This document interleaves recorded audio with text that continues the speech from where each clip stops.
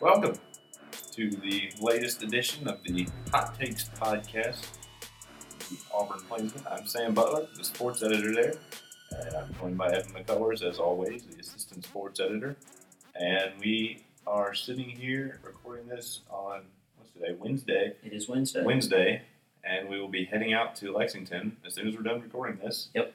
To go see our Auburn Tigers take on Kentucky. We had a podcast last week, and we recorded it. We did. And it did not get published. It did not. So, we will, I guess, go over things that we went over in that one again, but not as in-depth, and throw in a little bit of Kentucky preview, I guess, as well. The big story, which we did cover last time, but as we said, did go up.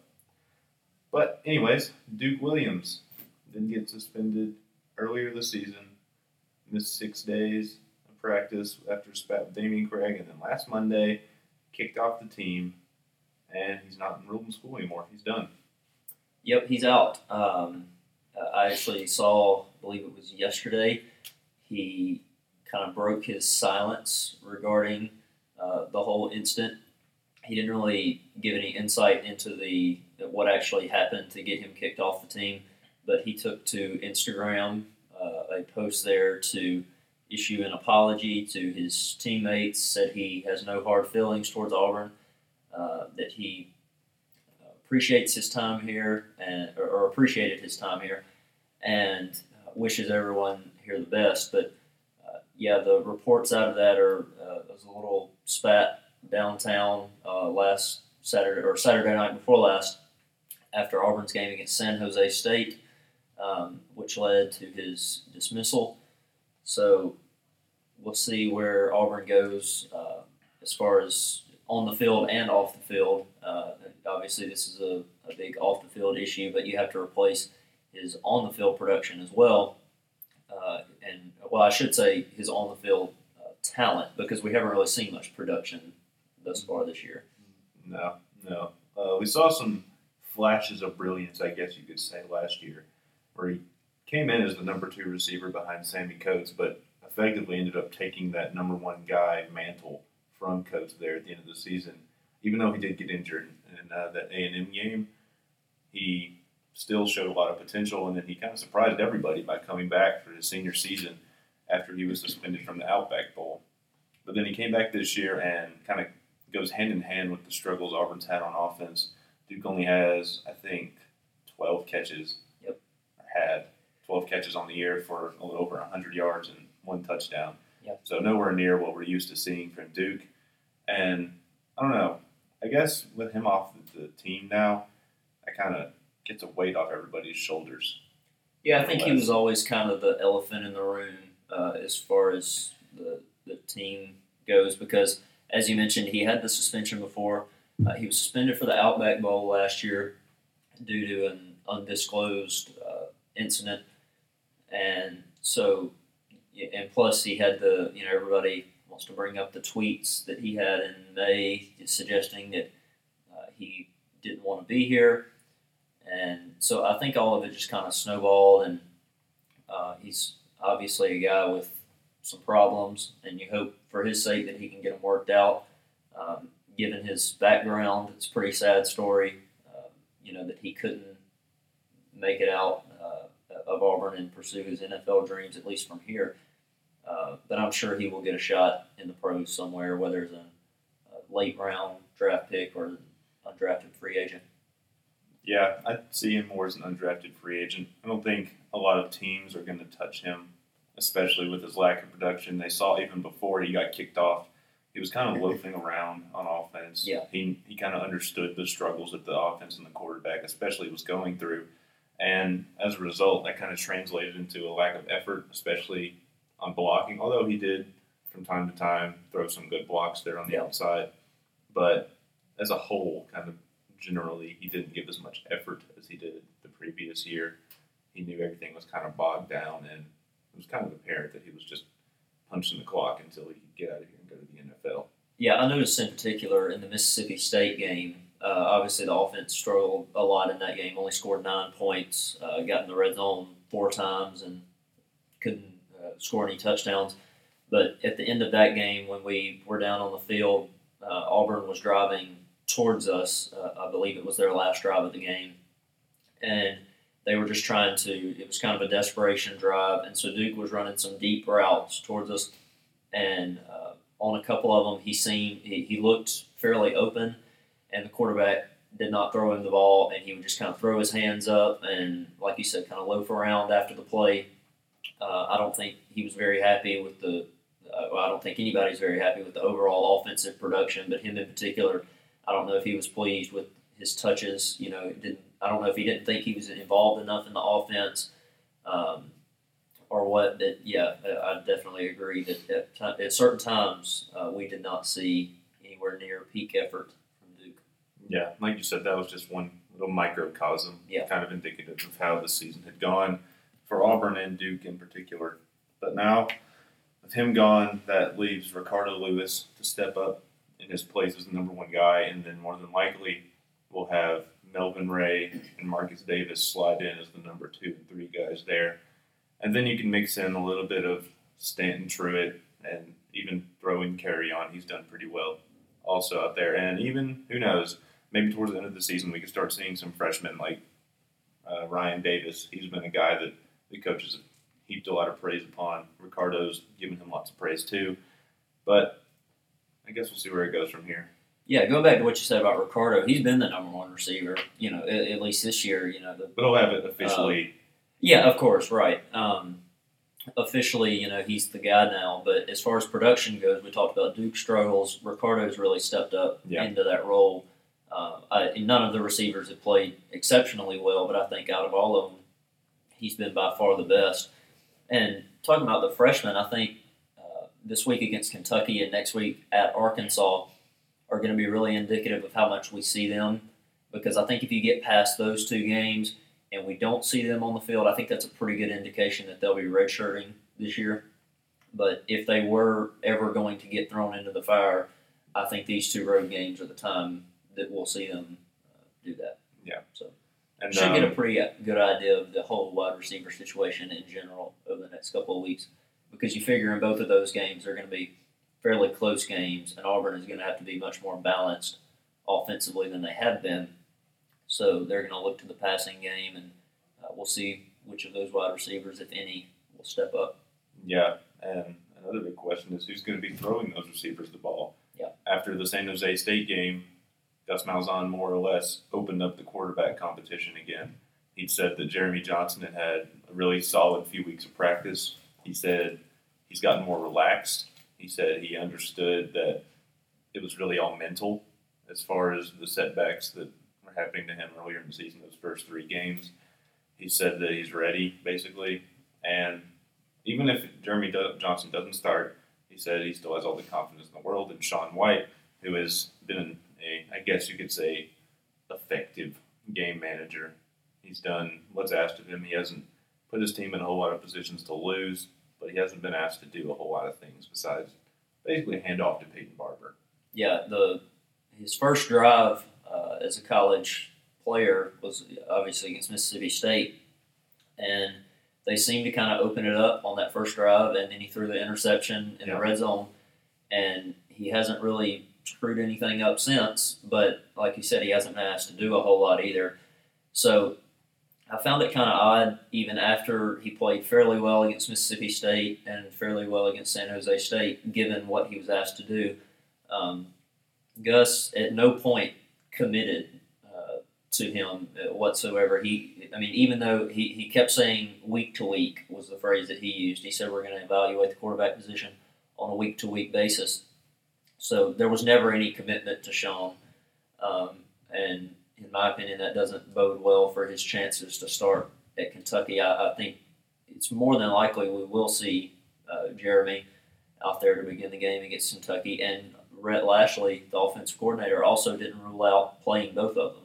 So we'll just see how things unfold. But I do believe that they will start with Jeremy, and we'll see how he performs. If the early season struggles return, I think he'll be on a very short leash. I think 1 or 2 picks or bad decisions, and he's out of there. You got to go back to Sean, I don't think. And that's another thing. I think if you throw Jeremy in here now and he fails again, I don't think at any point later in the season you can put him back out there. I think this is kind of for all the marbles here. If you go with him, this is his last stand. Yeah, and if you pull him, that's too much of a psychological blow, in my opinion, to not stick with Sean for the rest of the year. But it will be interesting to see how they go against Kentucky, how that whole competition plays out. Yeah, Gus hasn't officially announced who's going to start today in the Wednesday SEC coaches teleconference. Malzahn said that it more than likely be a game time decision, and in my opinion, I think that points to Jeremy, because if they were going to stick with Sean, he wouldn't have made such a big deal out of it. He would have said last week, no, Sean's still the quarterback. Next week we're going to roll with him. But if they're going to switch, it'd make more sense not to give it away too early and keep Mark Stoops on his toes a little bit. Yep. Even though he still might see it coming. Might as well take a chance there. And I also think that the decision is probably already made. Oh, yeah. He's just not announcing it because practices are done. Mm-hmm. So, I mean, yeah, you've seen all you're going to see. You pick a guy, you go with him, and that's that. But like you said, Gus is not going to. Unless the coaches are sitting down in the war room 20 minutes before kickoff and, like, polling everybody in the room to decide who they want to start and then going with the majority. I'd say odds are they've got who they want in mind, and it'll be, if anything, a game time decision when to announce it. Yeah, right. There's no decision, really. Kangaroo court at quarterback. Yeah. That's basically what you're suggesting. Basically. So, yeah, I don't think that would go very well. I think that's probably a decision that the coaches could make more effectively than the team. Yeah. IMHO. So we'll play Kentucky, who Yes. is doing surprisingly not terribly this season. They've squeaked out a few wins, though, against some lesser talented teams, Eastern Kentucky and another one I forget, like Louisiana Lafayette or something. Mm-hmm. But yeah, I think that was their first game. They beat them by a touchdown opening week or 10 points, something like that. But then they really got into a scare against Eastern Kentucky last week, or week before last, I can't remember. But Auburn hasn't been immune to those either. You look at Jacksonville State as a game Auburn probably should have lost. San Jose State, except for the 4 turnovers that Auburn forced, was a very even game. So yeah, I talked to Tyler Irvin, the San Jose State running back, after the game, and he said when they were watching film prior to Auburn that they all kind of agreed that was a very winnable game, and they weren't really intimidated, I guess you could say, especially considering they played in Jordan-Hare the year before also. He said that they had all the confidence in the world that they could win. They just shot themselves in the foot 4 times, and Auburn didn't do it at all. Although Auburn did fumble several times, but jumped on it. Yeah, 4 times. 4 times. Put 4 balls on But they the got ground. everyone back. How long, if that doesn't keep up, that could be even more trouble, I guess. Oh, yeah, definitely. I mean, the ball isn't going to bounce your way for the whole season. And Auburn could, frankly, use all the bounces they can get at this point. But when you start putting balls on the ground, there's no telling how that oblong object is going to bounce. So Fickle ball. It is. So next time it's going to go, straight to the other team. You may have gotten it 4 times this game. Against Kentucky, you put it on the ground 4 times, and they could get it 4 times. So you just never know. But the easy way to prevent that is to just hold on to the ball. That's something that Brett Lashley has stressed to his guys. He says that that's something they've been working on a lot in practice since that San Jose State game. And that's definitely an area where they have to improve because, like we've said, those bounces aren't going to go your way for the whole year. So aside from the interceptions, which were a problem with Jeremy, the fumbles are now becoming an issue. Yep. And Peyton Barber's getting most of those carries. Yep. And 5 touchdowns against San Jose State. He's effectively become the guy in the backfield. Although Rock Thomas is getting in there some, kind of as a change of pace back. More or less, the backups become Kerryon Johnson, that freshman out of Madison Academy up in Madison, believe it or not. 3 straight football titles with the Mustangs. Mm-hmm. Last one came to Jordan Hare. He's got some early playing time, mainly at LSU. That's when he really burst onto the scene. Yeah. And he's been going out of the Wildcat a few times. He went out of that for a few snaps there against San Jose State. And he's done pretty well there. I think that could become a viable option down the road. And honestly, I believe that his future is very bright at Auburn. I think he has the chance to become one of the better running backs that Auburn has seen in its history, which is saying something. Yeah. Because this is running back you. It is. This is a place where Bo Jackson, some guy named Bo Jackson, I heard of him. played. Carnell Williams, Ronnie Brown, obviously back in 2004. Trey Mason, and Cameron Artis-Payne, statistically 2 of the best seasons in Auburn history. So, you are making a bold prediction there. But I agree. This isn't the Hot Takes podcast for nothing. We don't call it that for nothing, definitely.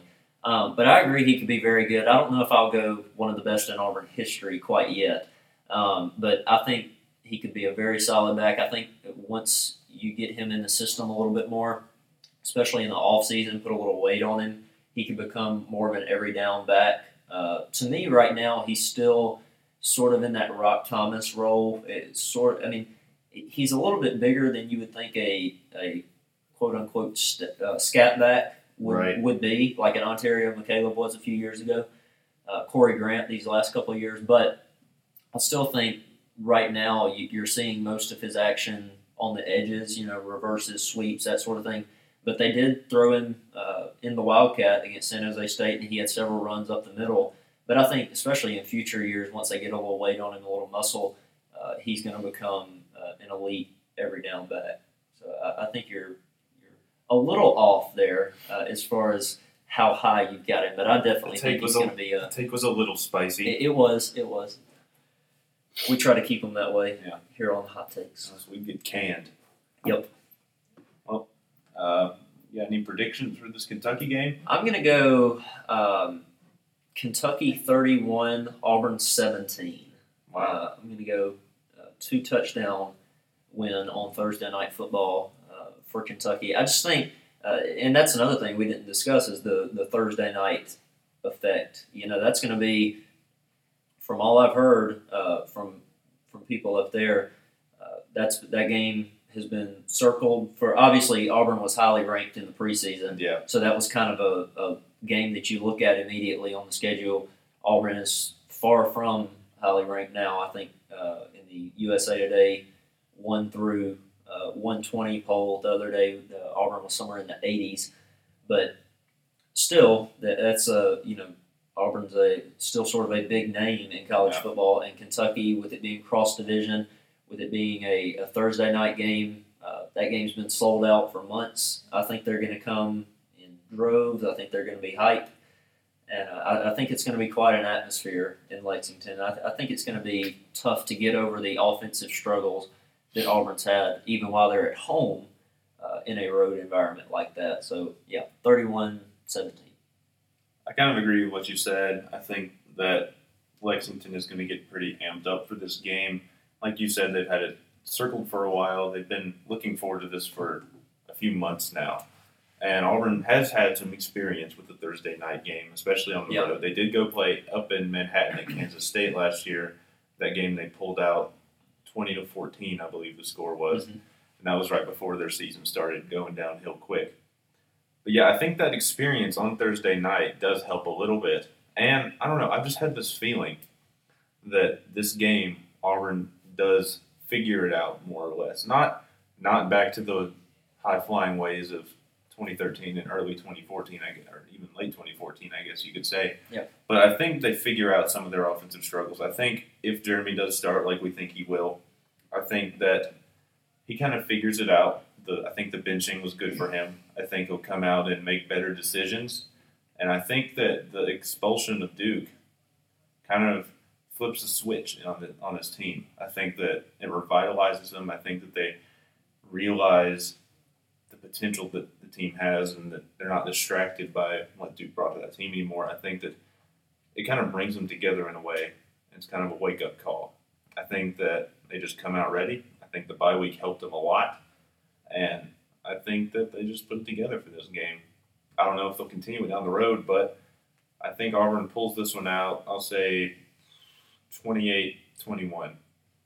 One touchdown, one score game. I've got a two-score game the other way. I think it stays close. So a 3-touchdown difference. So we'll see how things pan out. The Kentucky bourbon will be flowing freely on Thursday night. That is will.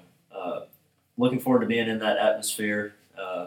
SEC road games are always entertaining, to say the least. So went to Baton Rouge earlier this year. It was a day game, so we didn't get all the atmosphere, but still. This night game will be fun to go to. Yeah, first SEC night game for Auburn, so we will see how they respond. This is really a pivotal game for the rest of the year, because if you look at the rest of the schedule, if you lose this one, there's a You've got one sure win left, and that's Idaho. Yeah, so that gets you to 4 wins on the year. Yeah, they would have to pull off that road game in Arkansas and then upset either Ole Miss, A&M, Georgia, or Alabama.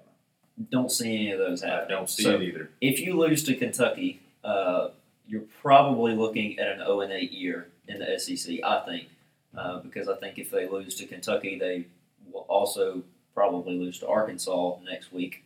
So we'll see how things go. This could be a turning point in either direction, I think, for Auburn. It's definitely a game to keep your eyes on. Yep. The eyes of the nation will be upon Lexington, Kentucky, Thursday night on ESPN. Ooh. We will be there providing live updates during the game, and we'll try and keep you guys entertained. And I guess we'll see you guys next week when we preview Arkansas. Yep. Deuces. See ya.